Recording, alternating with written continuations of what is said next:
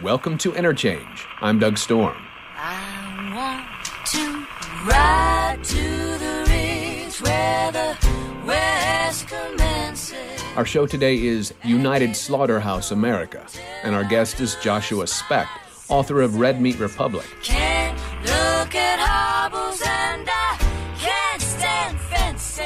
Our opening song is Don't Fence Me In, written by Robert Fletcher and Cole Porter in 1934, performed by Roy Rogers, as well as Bing Crosby and the Andrews Sisters, and Frank Sinatra stumbled through it on the Lucky Strike sponsored program Your Hit Parade.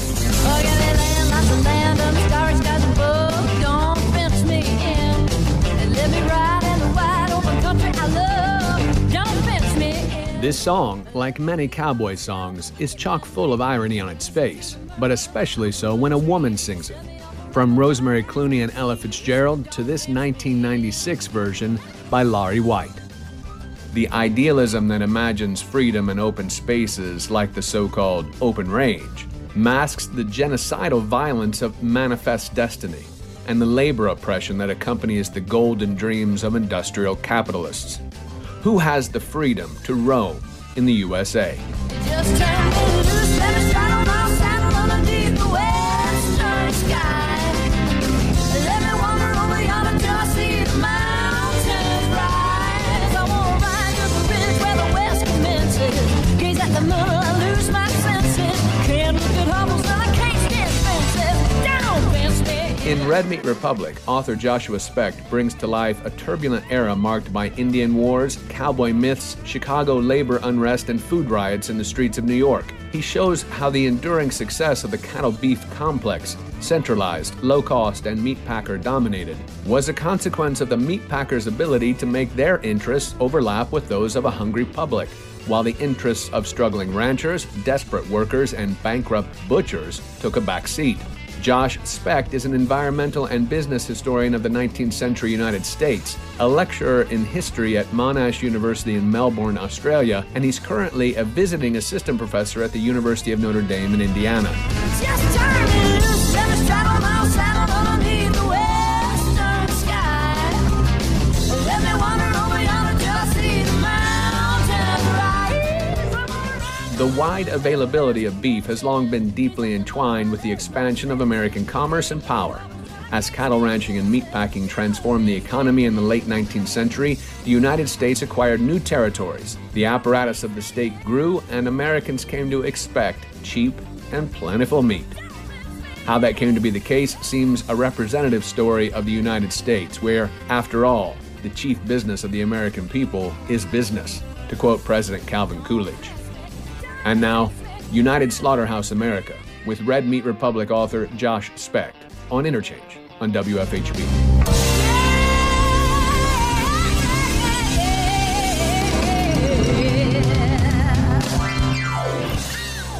Josh Specht, thank you for joining us on Interchange to talk about your book, Red Meat Republic, A Hoof-to-Table History of How Beef Changed America.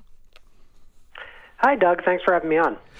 Josh, back in April, I spoke with Nan Enstad about her book, Cigarettes, Inc., and I think it's fair to say your book might have been called Beef, Inc., or her book might have been called Bright Leaf, the Tobacco, Bright Leaf America, or Bright Leaf Republic. In any event, it seems that they're cut from the same cloth, an attempt to replace some mythology of America with history. Does that sound fair?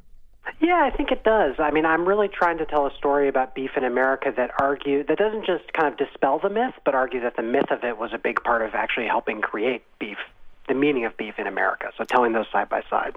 So the myth goes hand in hand with what? The history, the actual fact that they needed each other. They were a part and parcel of the same thing. Yeah, the myth kind of justifies a lot of it, right? So people at the time and people today have been troubled or at least asked questions about how we produce our beef. Mm-hmm. And I think the mythology of cattle ranching, the mythology of the cowboy, how that connects to American development, that's a big part of kind of saying, well, you know, maybe it's got its problems, but this is okay, and this is kind of how it works in America. This is the right way to do things, even if there are some problems. These are progressive. These are the ways that America does stuff. For sure. Yeah. Let's jump right in and look at that first myth you discuss. It's really a myth that underlies the entire history of the USA. There was once an open range full of empty space, really needed to be filled up and put to use. This one goes hand in hand with all red man myths in America. Yeah. So I think, these are vast expanses of land needed to kind of ranch profitably, particularly in the 19th century. And there were actually a lot of people living there, a lot of American Indians who had occupied the plains, had lived there for centuries, hunting the bison, engaged in their own kind of trade networks. And so those had to be displaced in order for cattle ranching to take off. And what I argue in the book is that cattle ranching is both a tool for taking American Indian land, and it also is a way of kind of justifying it, since it says we're putting the land to its highest use by ranching. It's really, again, it's one of those things where the two things, as you say, go hand in hand, and the outcome of, tasty beef, again, justifies the act of genocidal murder. It's such a strange way to think about things. Like, these are thoughts that happen to us in retrospect, Josh, right? We think along these lines as we look back in the history. Are there people at the time saying, man, this is really a crappy thing to do? I think there were people troubled by it, but we have to be careful as historians. We want to try to really get into people's mindsets and ask ourselves, well, why didn't it kind of trouble the vast majority of people? And I think there were some kind of fundamental assumptions built in there. And one was that there are different uses you can put to land, and there's kind of a hierarchy of uses. So whether you use something more efficiently to ranch a domesticated animal, that's kind of viewed as more legitimate to these people than, say, hunting bison. Now, in the book, of course, I try to argue that these things on one level to us might look very similar, but for people at the time, these were very different. So it is a clash of how people go about doing things in their lives, obviously. Hunting bison and catching them a particular way, or using them a particular way, using the land as part of it yourself, versus kind of controlling the land, controlling the commodity. Bison weren't so much a commodity, but a way of life. Yeah, I think that almost all aspects of the hunt of the bison were able to supply American Indian peoples like the Comanche, like the Kiowa. Now, they often traded certain parts of it, like the animal hides, known as buffalo robes. But, that was part of shaping their entire society. Now, the funny thing is, yes, beef is a commodity, but if we think about cattle ranching, that's also an entire way of life. There's a whole social and economic system that grows up in places like Texas around cattle ranching. So the things are pretty similar. Yeah, so one way of life replaces another way of life, and you could almost say the pace is not too dissimilar, I suppose, at least initially. So cattle replaces bison, but again, it's easy to sort of walk over elide the immense amount of slaughter and the way that the particular regime change happens, so that America becomes white Northern European America, and Native Americans, indigenous peoples, move off into reservations and are literally nearly starved to death. Yeah, it's easy to kind of, oversimplify that story and act as if it's inevitable. When we think about the fact, though, that, there are 20 to 30 million bison in North America in the early part, say the late 18th century, when we think about the fact that obviously these are vast areas of lands with millions of people, or hundreds of thousands of people in the case of the plains, that's a story of ongoing dispossession. And it's not just that the plains get swept clear by the American military. What I tell in my story is how, for early cattle ranchers, interaction with American Indians and fighting with American Indians was part of kind of day-to-day life and part of this kind of on-the-ground process of creating what I call the cattle kingdom. So let's, I hesitate to leave this particular thing simply because it's fascinating. And the book is so full of many things that we need to talk about as we try to understand the world we live in today and the kinds of people we are that, are a part of how we come from these situations and how they develop our economy as we go along, and how we develop as people who expect certain things in our living. Let's jump in and talk a little bit about, I think it's Charles Goodnight. There's a juridical decision about how they're dealing with these kind of ranchers versus Native Americans fighting versus criminal activity. Sure, yeah. So one of the things I try to trace in the book is that, this process of bringing cattle ranching to the plains is what I see as kind of a bloody war for power on the plains. And what I find is interesting is that's happening in the 1860s and 1870s and the period before that. But later in the 1890s and into the 20th century, that story gets retold, and it doesn't look like a conflict. The United States government basically starts to tell a story of we were kind of always in charge. And sure, there was conflict between ranchers and American Indians, but those were kind of criminal American Indians. And so there's all these lawsuits that I think of between ranchers and American Indians, like the Comanche, that are basically claiming that the Comanche stole cattle. But what I see is a state of war. And so I look at some of these court cases in which someone like Charles Goodnight, a pioneering rancher, actually tried to sue the Comanche and arguing this is a property crime. And I try to say, hey, wait a second, this isn't just theft, this is a war. And once we start to think about it as a war, all those kinds of interactions look a lot different. That's an interesting thing to think about it in those terms. So one can imagine the Comanche always being at war, thinking they're at war, and at the same time you can imagine the Goodnight's perspective saying this war has been over for a long time, and so this is property, or like the two ways of life, even at this late a date, trying to understand how the two groups are dealing with each other it's pretty hard. I like that we look at this as a juridical issue that exposes a kind of way to do it so that you can take more stuff, right? There's a way in which you frame it that if it's an act of war, it's okay. Right, it's justified, but if it's classed as there's no war going on, then it's criminal and prosecutable.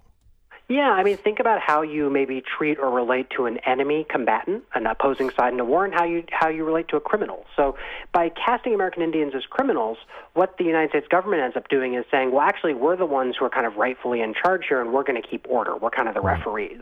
Whereas if we think about it as war, right, we see two hostile powers. Right. And so casting American Indians as criminals becomes a way and part of justifying what has happened in the early part of the story I tell. Mm-hmm. Well, and story is a big part of this throughout, right? So as we go along, we're talking about how the myth and propaganda walks side by side with this sort of expansion of cattle ranching and beef and, as you say, dispossessing the American Indian of land and property themselves, but also in the ways in which the story of Native Americans are told back to white Americans. The story that sort of walks through the plains itself with journalists or news reporters at the time to tell what kinds of people Native Americans are, what they're doing in this place, why it's okay to dispossess them. They're not worth allowing to be here.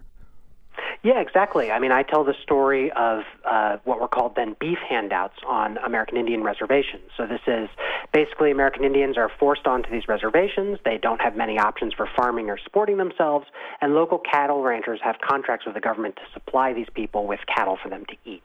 And journalists would kind of go around and watch these handouts and write these very sensationalist descriptions of American Indians kind of violently slaughtering animals and eating their flesh raw. And they would sell that to Americans back in a place like New York or Boston. Those people on the East Coast would read this and think, look, it's okay what we've done because these people kind of weren't able to support themselves. They're on government handouts. And so that ends up being a way of justifying it. So I look at how that kind of spectacle of people observing American Indians as justifying the system, like you said. Yeah, it's a hard one to get over in some respects. It's one that kind of got me stuck at the beginning of the book of just being very angry with the process, right? The idea of the propaganda. We tend to lionize journalism in this country, oddly, in many ways, because as you go back and you look at it, you see it as a handmaiden of power frequently in situations like this in particular. Do you think, is there an intentional space there? I think a lot of people sort of in those positions at the time were out there looking to write sensational pieces. Yeah, I think that's an interesting question and point. I think so. I mean, there's that old expression, if it bleeds, it leads, and I think there's something about that trying to sell copy. Now, that's not to say there weren't, meaningful critics who were journalists, but, your goal as a historian is often to look at a different time and place and look at people's unexamined assumptions, and often we're kind of struck by how different they are, and this is one case of that. Yeah, it's difficult to do. Let's take a quick break. This is Neil Young with his version of Home on the Range. Stay with us for more on our Red Meat Republic with author Josh Specht when Interchange returns on WFHB.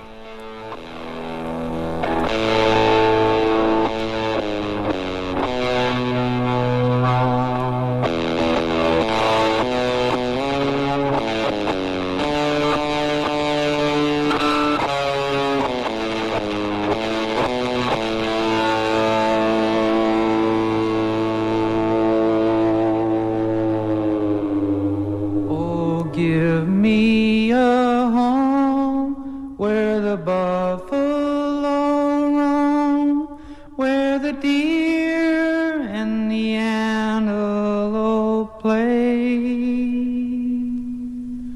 where seldom is heard a discouraging word, and the skies are not cloudy all day. Home, home on the range, where the deer and the antelope play,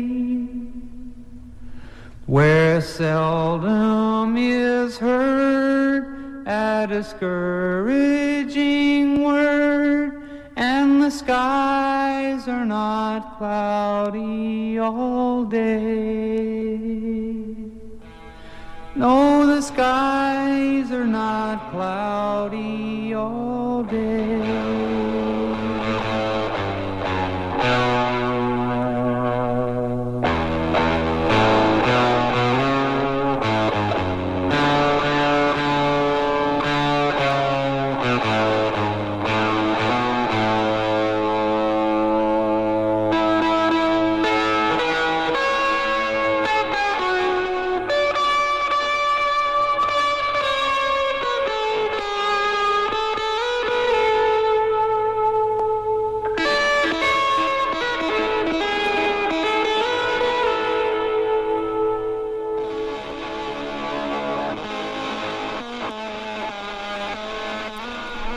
Welcome back to Interchange. I'm Doug Storm. My guest is Josh Specht, author of Red Meat Republic. We just heard Neil Young doing a version of Home on the Range, the state song of Kansas.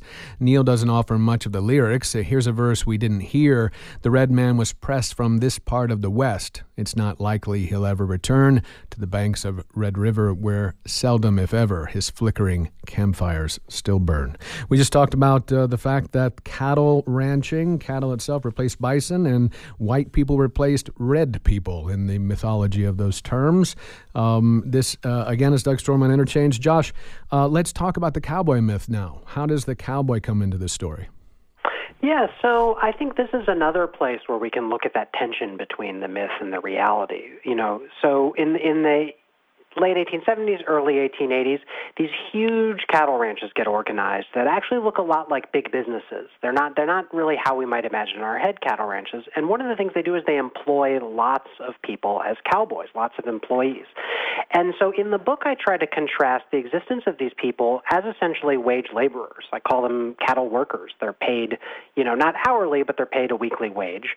And I try to contrast that with the romance of the cowboy kind of riding the open range, kind of on the trail, and I look at cowboy songs and how those kind of perpetuate this myth at the same time that these people look like industrial workers. You do note in the book that one of the like a cowboy, Big Bill Haywood, the founder of the Wobblies, the Industrial Workers of the World, was a cowboy. Yeah, and he talks about cattle ranching as some of the hardest work he did in his life. Yeah, it's, again, one of those things where the cowboy myth is immense, really, in the history of the West, or the idea of the West, the idea of what it means to be a free man, even, what it means to be a man.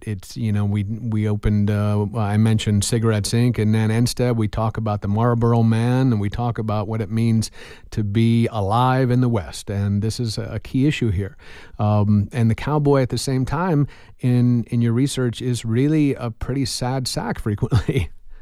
Yeah, I mean, it's rough. It's a rough life. I tell the story of a cowboy who, he's kind of unusual in that he keeps a nice diary and he's really funny, but he moves from upstate New York to New Mexico, and he just details his life. And one of the things I find interesting is that it's really tough. I mean, he's not paid that well. He works long hours, pretty much day and night. But what's funny is he gets these letters from his mother saying, when are you going to come back? And despite all the difficulty and despite, struggling, he says, well, I kind of want to stay here, I like it. And so I try to play with those two sides. I also tell the story in 1883 of a time when cowboys actually went on strike at a number of ranches in the Texas Panhandle, and I use that to kind of complicate our view of the cowboy.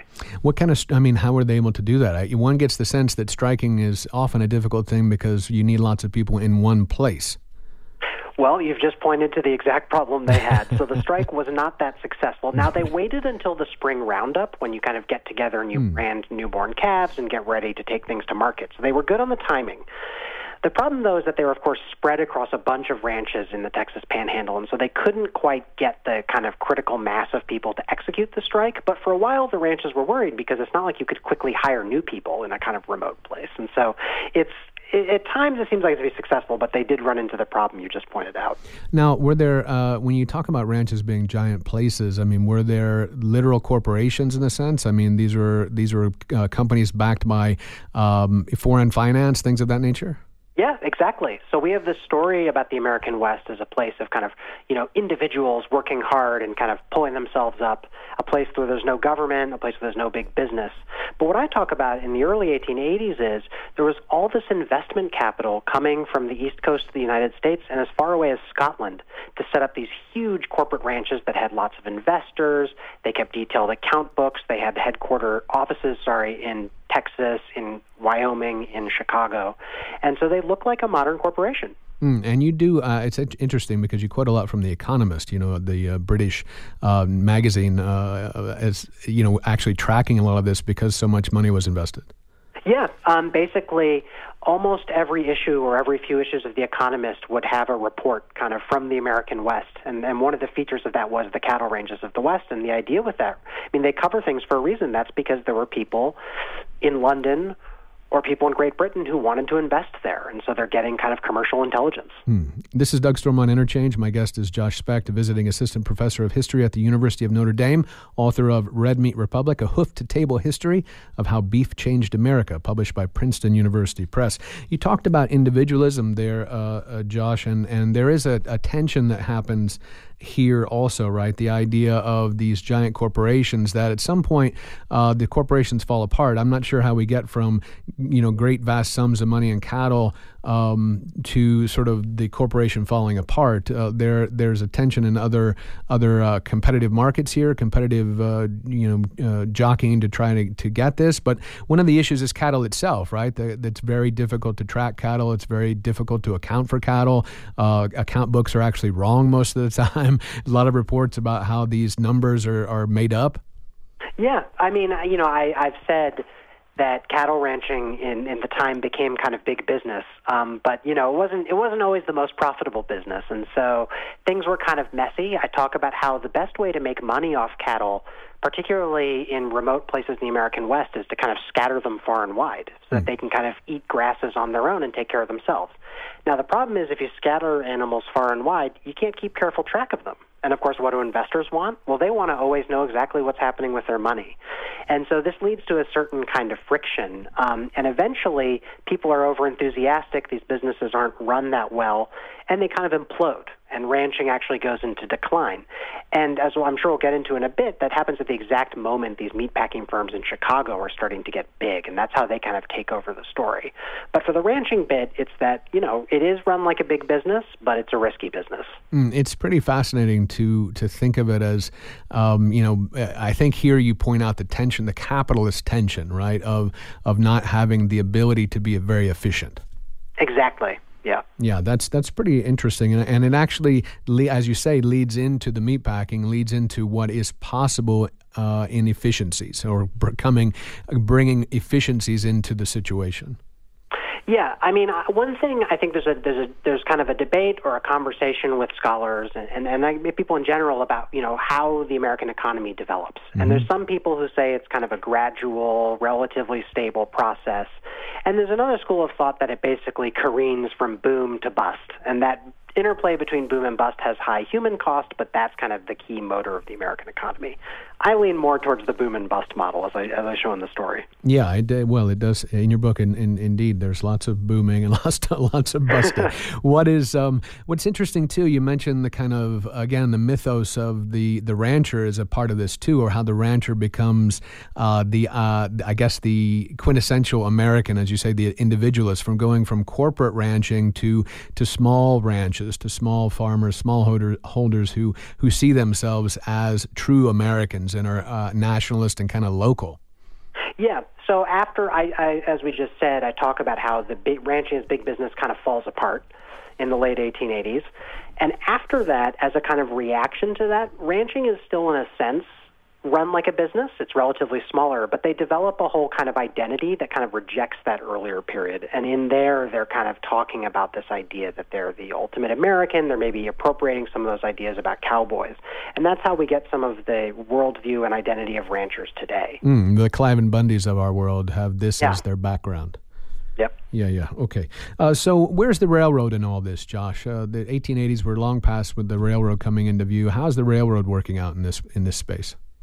Well, the railroad is absolutely essential to this whole story because the railroad allows, regional markets in the United States to connect together. Now, in the early part of my story, the railroads haven't quite reached remote places across the Great Plains. That's why you get the long cattle drive of legend.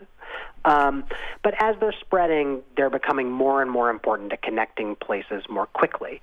Now, the interesting thing about that is that once railroads connect all these different remote areas in the United States, all of a sudden a national cattle market makes life very hard on ranchers, right? If you're a rancher in Texas, the early part of my story, you're kind of lucky because you're well tapped into markets. But the railroads mean that some rancher up in Montana can just as easily get to market. And so all of a sudden, all the ranchers are competing and connected with each other. That's pretty interesting. It's one of the things that I think spurs, maybe this is one of the things that spurs standardization as well. The idea all of a sudden things have to be kind of similar in this space. Yeah, I think that's exactly right. Once things are moving more quickly, standardization both becomes necessary because you need to kind of coordinate things from various places, but it also kind of helps that process along. I mean, it's the same reason why you get the standardization of time zones in the United States across the world that's often connected to railroads and time schedules. Speed is interesting here. It's a big issue in all sort of corporate capital things, right? Efficiencies and speed and how we go about getting things from here to there. Logistics is a part of that, and logistics is a big part of this particular situation as well. What do you think is lost along the way? I know a lot of this sort of rolls by pretty quickly, but people organize a particular way and then lose that sense of what they're doing, where they've come from. There is a big tension in here once we get to the meat packers and the slaughterhouses between butchers and this kind of industrialized meat packing, right? So we're losing some of these ways of living, even though they're kind of oddly. Obviously, being a butcher probably had a long history of how you deal with meat as people. But the idea of sort of losing identity that was sort of quickly formed and lost again, like the rancher, as you say, or the cattle drive, and these things kind of go away pretty quickly, right? Yeah, I think that's really interesting. I don't know if it's all good or all bad, but things start to disappear. I mean, once you get standardization and speed, local communities often suffer, right? Individual towns that might have looked very different, they all maybe start to look a bit similar, and something is lost there. Certain kinds of jobs disappear, and I think, some of that is an acceptable cost, right, because there is real benefit to the system, and some of it has a more kind of tragic edge. Well, you do talk about how there are ways in which, people who found towns or town fathers, they're so-called, often are trying to promote their town, and they often end up using the same kinds of materials that other towns do to try to, get a particular business to come see them, right? So it's, again, another way that things become standardized because you want to be as good as Kansas City or as good as Omaha or something like that. Yeah, you're exactly right. That was one of my favorite parts of the book to actually research is looking at all these small cattle towns in Kansas and how all the kind of promoters for these towns are engaged in this cutthroat competition where they would steal other towns' advertisements and just slap the name of their town on the bottom, or they would write individual letters, or they would try to get laws passed to hurt rival towns. It's a really kind of exciting and fun part of the story. It's let's take another break now. This is Eat Meat by Reverend Horton Heat. More with Josh Specht on how beef changed America when Interchange returns. Eat steak, eat a big old steer. Eat steak, do we have one deer? Eat beef, it's a mighty good food. It's a great meal when I'm in the mood. Cowpokes come from near and far when you throw a few ribeyes on the farm. Roberta Duran ate two before a fight, cause it gives a mighty man an awful lot of mighty might. Eat steak, eat a big old steer. Eat steak, do we have one deer? Eat beef, it's It's a mighty good food. It's a grade A meal when I'm Eat meat, filet mignon. Eat meat, eat it all day long. Support for WFHB comes from Limestone Post, an independent online magazine covering Bloomington and the surrounding areas. In-depth stories about the arts, environment, social issues, and more. You can discover Limestone Post articles at limestonepost.com. Writers with a voice, photographers with a vision. Support for WFHB also comes from the Uptown Cafe, established in 1976. Located at 102 East Kirkwood Avenue, serving breakfast, lunch, and dinner, as well as wine, beer, spirits, and cocktails. More information is available online at the-uptowncafe.com. You're listening to Interchange on WFHB Independent Radio. Look at all the cows in the slaughterhouse yard. Gotta hit 'em in the head, gotta hit 'em real hard. First you gotta clean it, then the butcher cuts it up, throws it on a scale, throws an eyeball in a cup. Saw a big brain steer standing right over there, so I rustled up a fire, cooked a medium rare, barbecued his brisket, roasted his rump, fed my dogs with a brain steer's hump. Eat steak, eat a big old steer, eat steak, do we have one deer? Eat beef, it's a mighty good food, it's a grade A meal when I'm in the mood.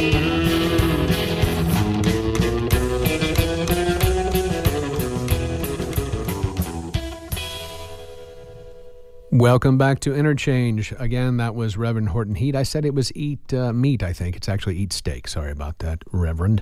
This is Doug Storm on Interchange. Our show is United Slaughterhouse America, and our guest is Josh Specht, lecturer in history at Monash University in Melbourne, Australia. He's currently a visiting assistant professor at the University of Notre Dame, author of Red Meat Republic. Josh, that's a good song to go into the meatpacking part of the story. My favorite chapter, I think, by far is Slaughterhouse.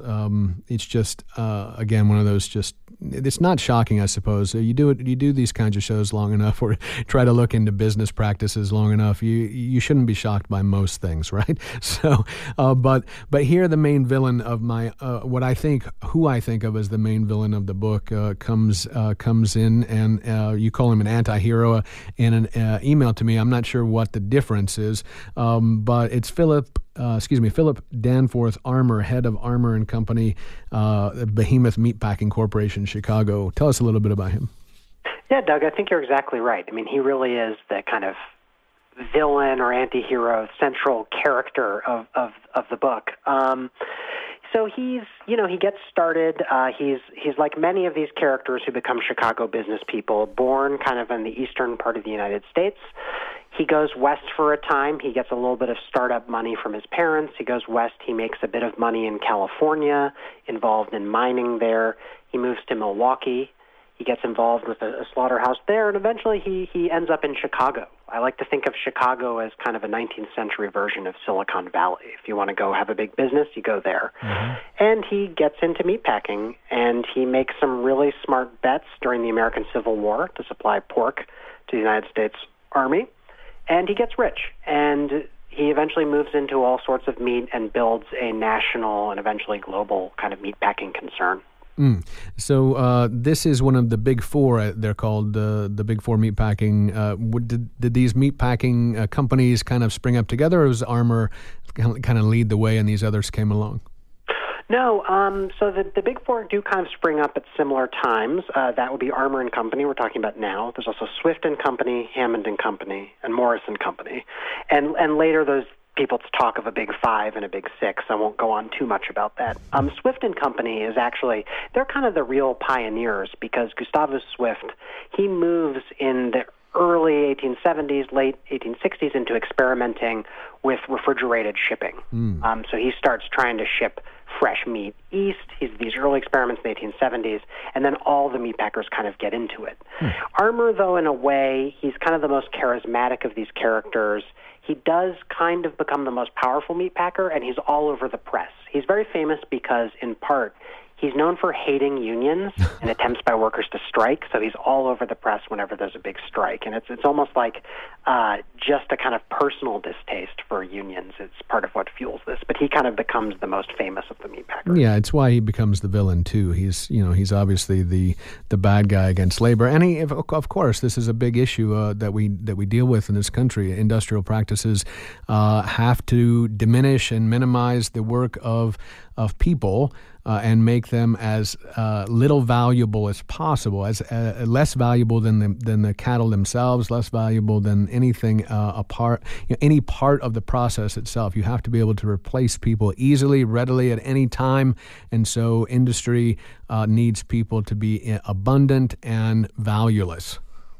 Yeah, I mean, I think that's the trick. So what they figure out is they kind of pioneer this process of taking apart an animal. This is pioneered at first with pork, actually in Cincinnati, which at first seems like it might be the great meatpacking center of the United States. Porkopolis. Porkopolis, exactly right. And later the Chicago meatpackers move into this. And what they do is they break, the process of slaughtering and taking apart an animal into individual steps where each person does one little piece of the story. And if people are doing one piece of the story, they can just do that piece over and over and over, and that makes people much faster, and you can work people much harder. And so they all start to work along what for them was a disassembly line, or what we might know as the assembly line. But, of course, meatpackers were taking one thing apart. And everybody has to work at the same pace. So you can use all sorts of tricks to work people harder. The kind of most well-known one is you pay one guy to work a bit faster than everyone else, and everybody else has to match his speed. Yeah, I think I saw an episode of Roseanne where they did that even. Yeah, I mean, there we go. I think this is a common theme in kind of media. It's sad that I said that, and I don't mean to derail a very serious conversation, but it was a labor episode, and this is exactly what they tried to do with Roseanne, was to make her work harder so the others would have to do it as well. And I think that show gets into a lot of these themes. They do. They really do. This is Doug Storm on Interchange. My guest is Josh Specht, a visiting assistant professor of history at University of Notre Dame, author of Red Meat Republic, a hoof-to-table history of how beef changed America. So the disassembly line, of course, I think at some point you mentioned that perhaps Henry Ford got something from this. He does. In his memoirs, he talks about having the idea for his assembly line from watching a side of beef in Chicago be taken apart. That's just lovely. It really suggests a lot about it. It suggests a lot about industry in general, right? Like to me, this is why the story is so interesting, so important, so shocking, so awful. Is the way that we organize around these kinds of processes. And as you say throughout, how we justify these processes, how we justify letting them be the case, how these are, how we organize labor, how we say okay to these kinds of things, how we absolutely care not a bit about the numbers of cattle, pigs, sheep, etc. that are being slaughtered. I think it's hard to understand this industrialization. Like I think I read somewhere in 1890, it took about 8 to 10 hours for a butcher and his assistant to slaughter and dress a steer on a farm. In Chicago, it took 35 minutes. Packing houses were killing 1,500 to 2,500 steers a day, killing 6,000, 7,000 hogs a day, same amount of sheep. Now, we're in the probably the millions today, right? So these are shocking amounts of creatures, right? Of living, live beings who are just getting hit on the head with hammers and then sliced open. Yeah, I mean, the numbers are staggering, as you suggest. I mean, and the speed with which it happens. And, part of that is breaking these things into small steps kind of helps people be more efficient. But, of course, it's also just achieved by working people harder and harder, putting more pressure on workers. Right. Let's talk a little bit about Vincenz Rutkowski and a civil suit he brought against, I think it was Swift & Company. He's a 14-year-old worker. Yeah, so that's a story I tell in the book. It's really interesting. He's a 14-year-old boy. He works kind of trimming kind of the area around the paunch of cattle, and it's kind of, you got to get real low to kind of trim this area of the carcass, which is perfect for a 14-year-old boy because you have to both be strong but kind of still kind of short. And he starts working at the slaughterhouse as a young boy. He has two people he's working with, but Vincenz is good at his job, and eventually they realize, well, why pay three people to do what we can eventually force one person to do? But the problem is he starts working so hard that it gets pretty dangerous. And shortly after it switches to just him, he's hit by a carcass he doesn't see that swings towards him, and he ends up cutting himself very badly with his kind of knife, and he ends up maimed. He basically loses the use of his arm, and he can't work anymore. He loses his job, and he spends the rest of his life trying to get a settlement, trying to sue the company, Swift & Company, for some sort of compensation. He eventually gets a little bit of money, but he really struggles. And the reason he struggles is both shocking but I think revealing about the period. The courts basically argue that because he knew it was dangerous and kept working, it's kind of on him. It was his fault. Now, when we think about a 14-year-old boy, a recent immigrant to the United States, working in a slaughterhouse, I don't know how much choice he had in the matter. And I think that's indicative of the things workers faced at the time. Well, I think they still face these things today. This is part of the issue that, again, we're still struggling with trying to understand these things, and the courts are certainly not protecting workers, even as we tear apart the minimal protections that we had with the 1935 National Labor Relations Act. We're still struggling with these things. It is a fascinating story, and it's an interesting thing to think about. I think that he won the case, right? He won the case initially, and this is in Illinois. He won the case initially, but then lost it at the Supreme Court of Illinois level? Yeah. And then eventually he appeals in some related thing, and he gets a little bit of money, but it's really pretty paltry. Well, at the time, I think initially he got $500, and then I think the next verdict was $2,200, which may be a lot of money. I have no idea. I mean, I don't know what that conversion is at this point. But you're right. The idea that you're like he's saying, the company knows that this is dangerous. We've sped up production. We've sped up these processes. And you fired or, taken out the people that should be here to help me do this job. And the company knows this is the case, but you know it too. It's going to be dangerous. So you're responsible for your own safety.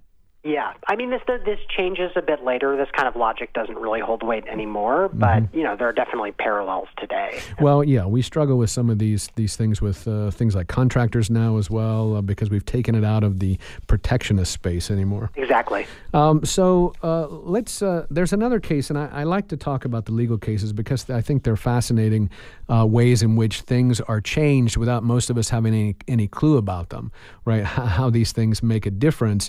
And you talked a little bit before about how the beef is moving around. How I think Gustavus was somebody you talked about trying to work about dressing meat, and there's a lot in here about how cows move as whole creatures, how cows are moved as cut up pieces, how cows are dressed locally, how they're treated as butchered elements at some other points. So I don't want to lose a lot of that because that's a really interesting part of this as well. One of these cases that you talk about, the Barber case, kind of deals with how the law kind of manages that kind of aspect.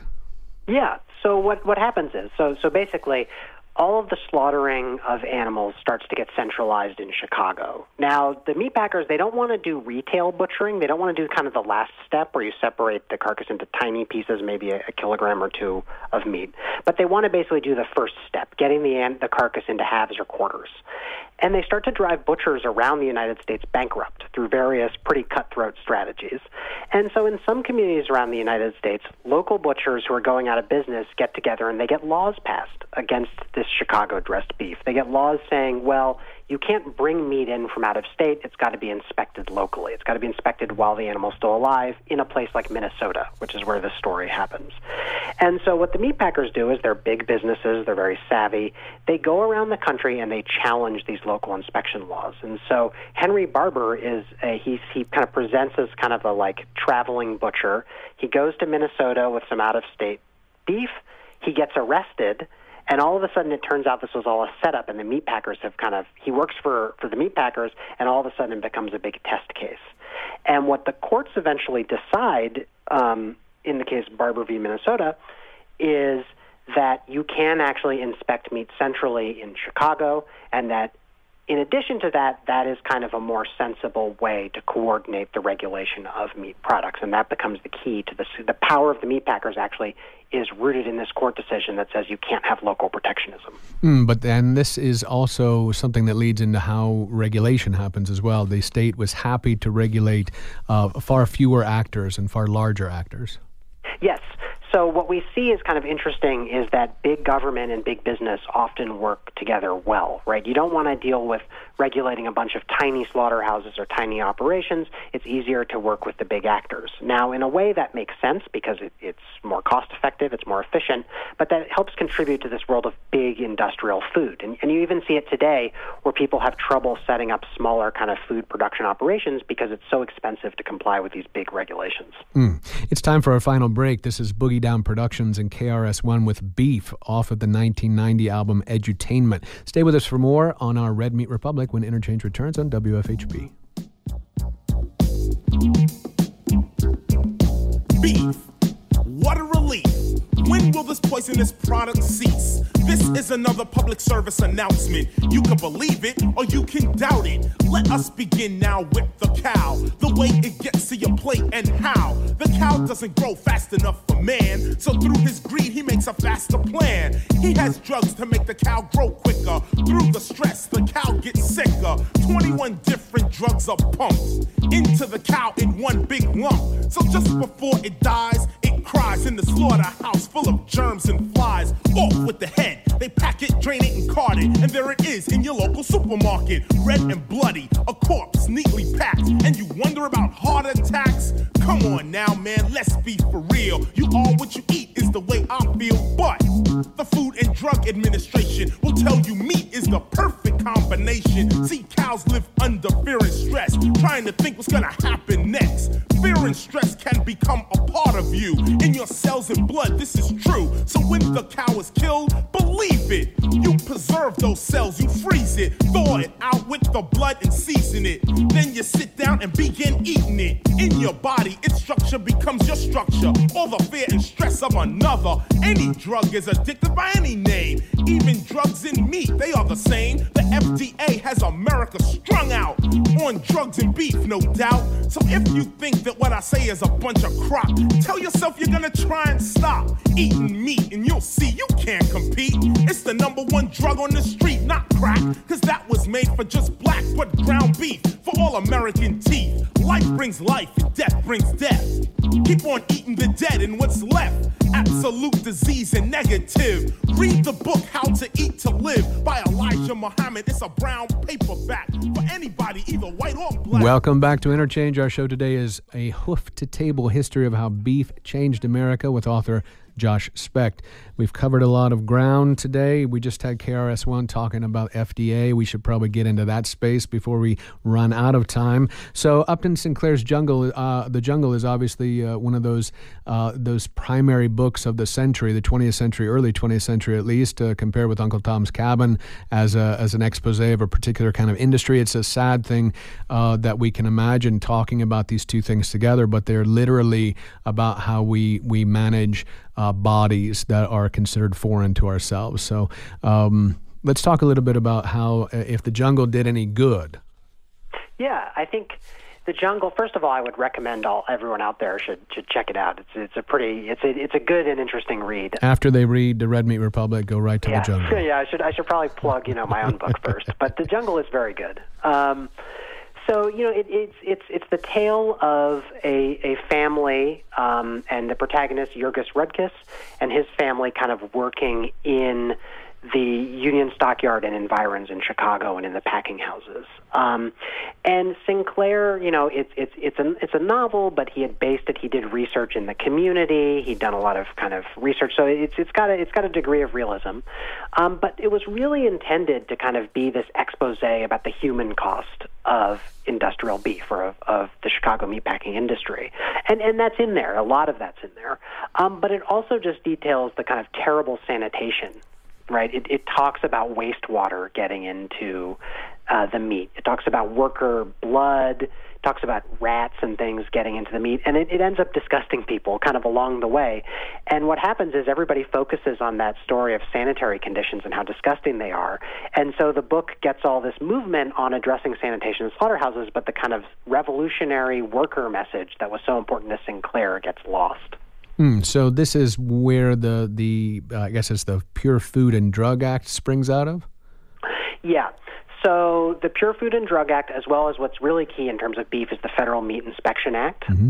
Both of those are kind of brewing for a while, but this helps spur this. So Teddy Roosevelt, as president, he's kind of had a long-running opposition to the beef trust, as it was known at the time, where the Chicago meatpacking industry has been suspicious. He's definitely not a fan of Sinclair because he's not a fan of socialism. But the jungle gets such a big reception and people are so horrified that then there becomes a push for some government management and engagement, and they start to go with inspection. So one of the issues that you call throughout the book is the way in which this focus on purity or cleanliness, again, as you just said, loses, like it takes the focus off of every other bad thing that's going on in the meatpacking industry. Yeah, I think that's really important. So, one of the things I talk about is how trust is important. So people need to learn to trust their food.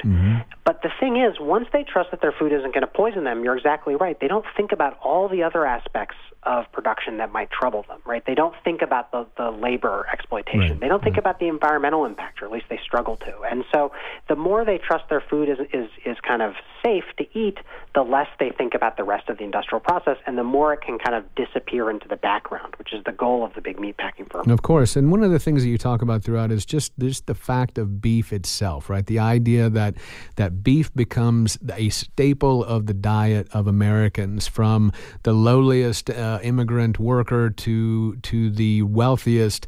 Everybody wants and gets steak, and then we have to decide which steaks are for the rich people and which steaks are for the poor people.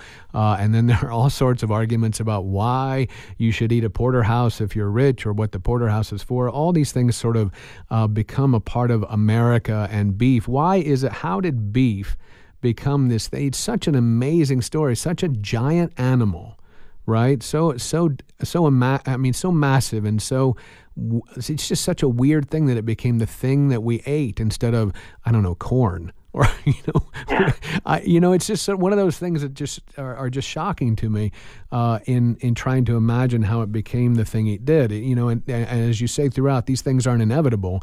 They happen for a reason, or they happen in part of a system and its processes. But how in the world did cattle become a staple diet?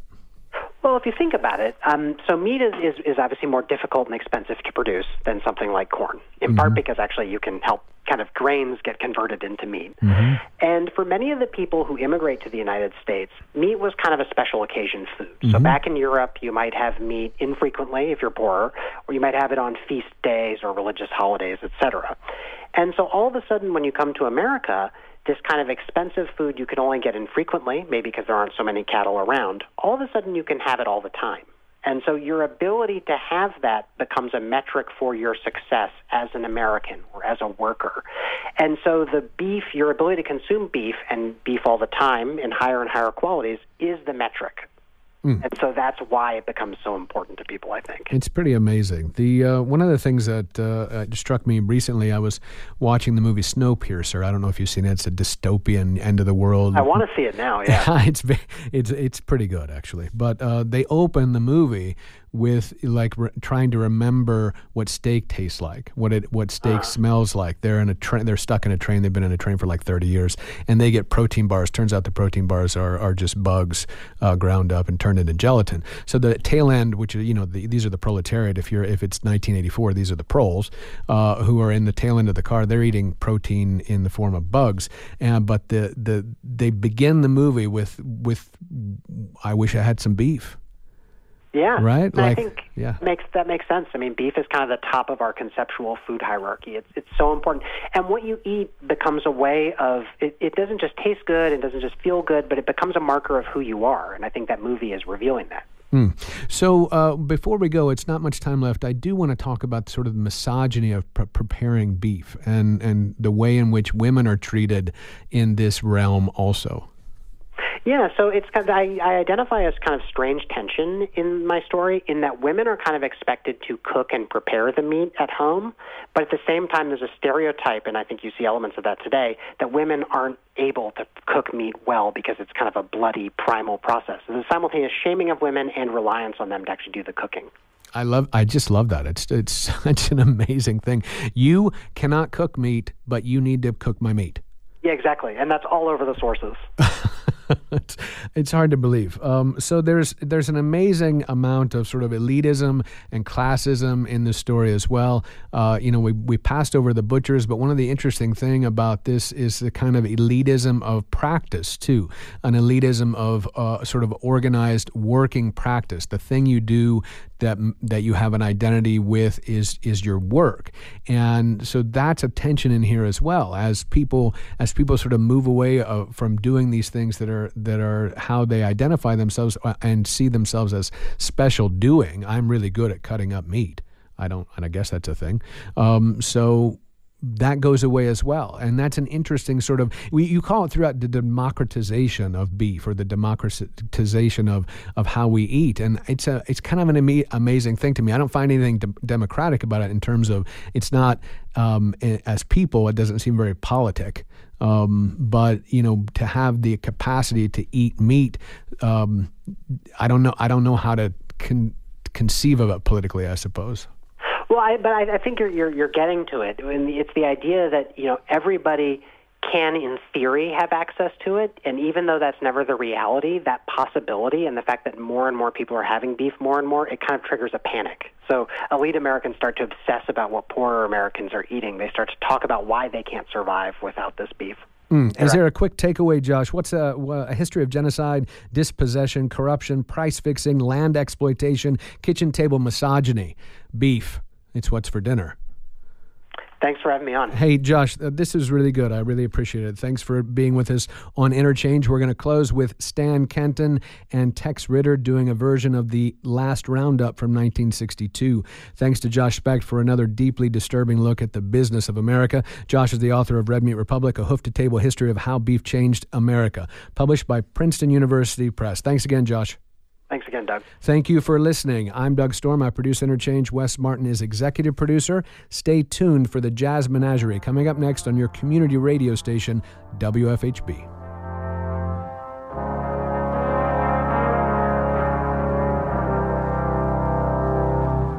I'm heading for the last roundup.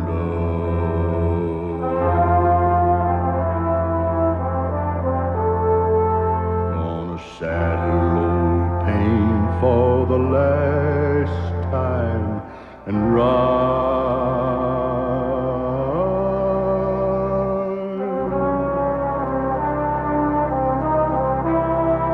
So time your tears were dry.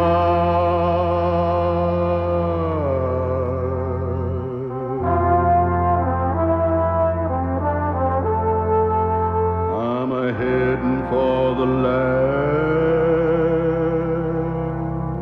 roundup. Get along, little doggy, get along, get along, get along. Get along, little doggy, get along, get along, get along, little doggy, get along.